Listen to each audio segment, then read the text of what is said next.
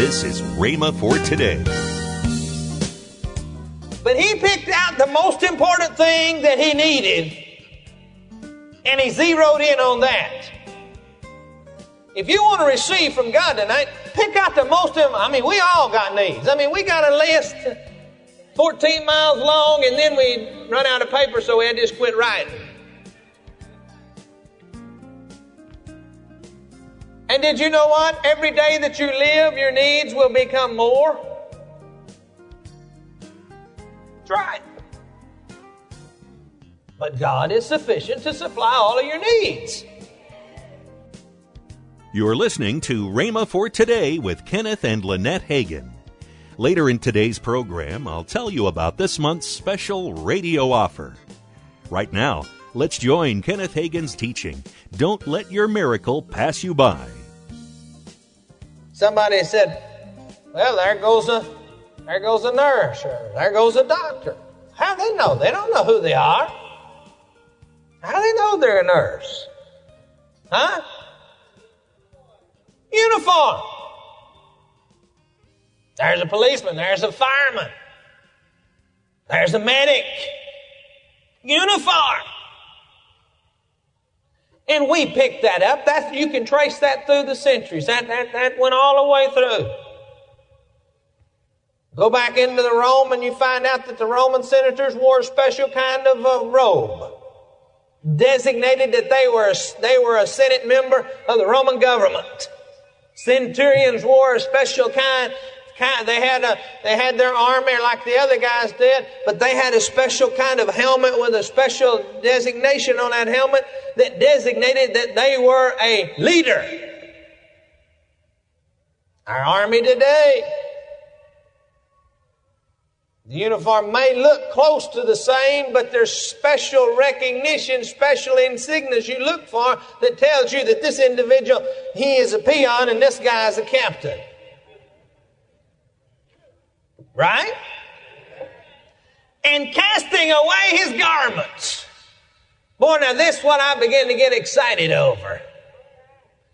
He had garments that said, I'm a beggar, I'm blind. He advertised with those.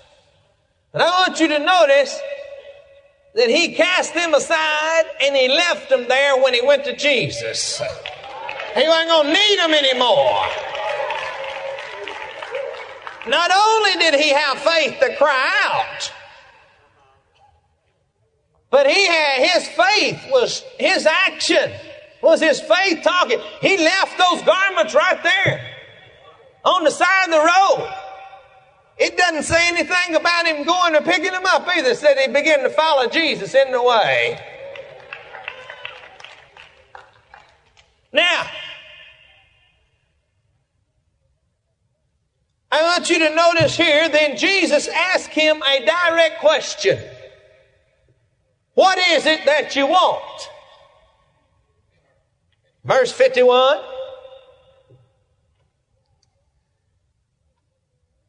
He asked a straight question.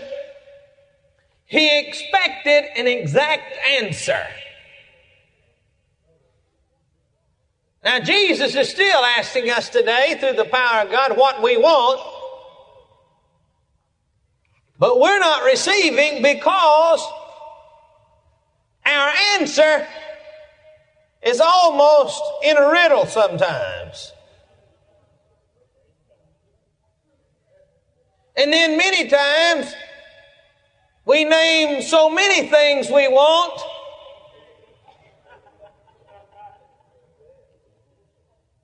that the list gets so long, and we never zero in on anything. Now, let me bring this a little more vividly to your attention where you can really understand what I'm saying. How many parents do I have in here? All right. How many people in here have parents? I got some of you awake anyway. And there's some of you that don't know whether you have parents or not.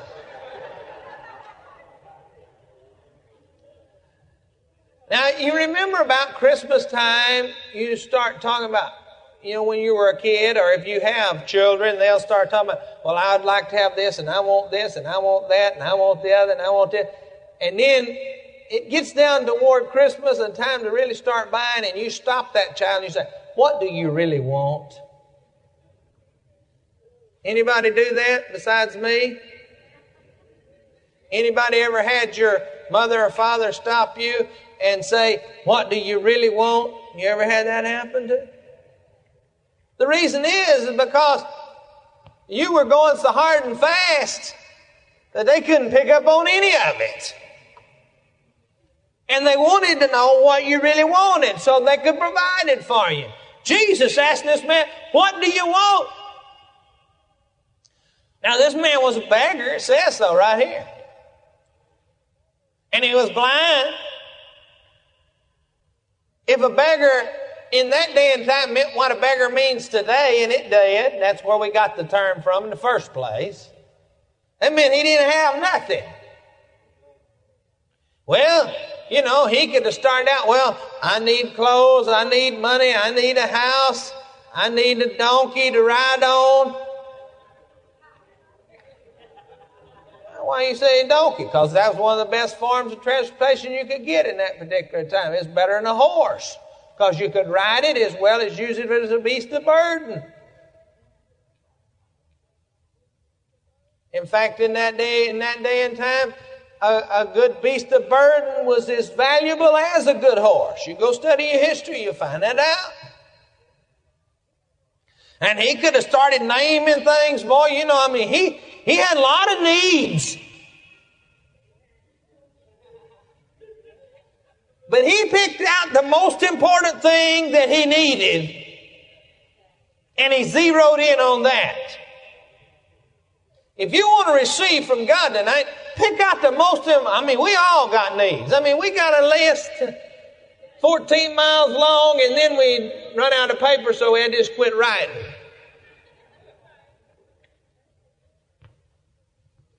And did you know what? Every day that you live, your needs will become more. That's right. But God is sufficient to supply all of your needs. But zero in on those that you need the most, take care of them, and then just go down the line. This man, he figured that he needed his sight worse than he needed anything else. Now let's be logical and let's do a little deduction here. Little logical deduction. If he's got eyes and he can see, then more than likely he can do some kind of work to earn a little bit of money, to get him some food, to get him some lodging, to get him some clothing. Do you understand? You see, he needed that sight worse than he needed anything else, because he could help produce some of the other. And this day and age, we got people going around hollering, oh, quit my job and live by faith. Baloney, as we say, Texas, where I come from, with a capital B. You're going to quit your job and starve by faith.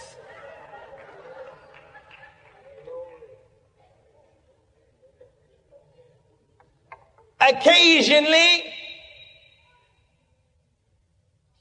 and I say occasionally, that means not very often, if ever,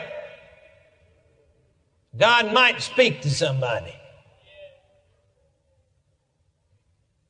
But if I read the Word of God right, it says that we are to work and take care of our families and to provide for them. And if we don't, we're worse than an infidel. That's what the Bible says. I didn't say it. And you got a lot of people running around hollering, I'll quit my job, I'm living by faith. Their kids are starving to death. They can't pay their bills. They're repossessing their house, their car. They ain't got no food in the refrigerator. They ain't got nothing to eat. Oh, I'm living by faith. Baloney. And I'm going to get a little harder than that. That's a stench in the nostrils of God. Because that's contrary to what His Word says. Oh, don't get as many excited amens on this, do I?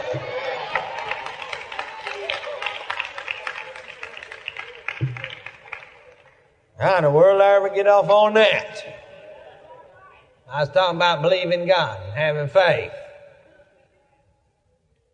And there's a lot of people that are doing that. But he cast aside his garments, demonstrating his faith, and he came to Jesus. He wanted a straight answer. And he said, I want to see.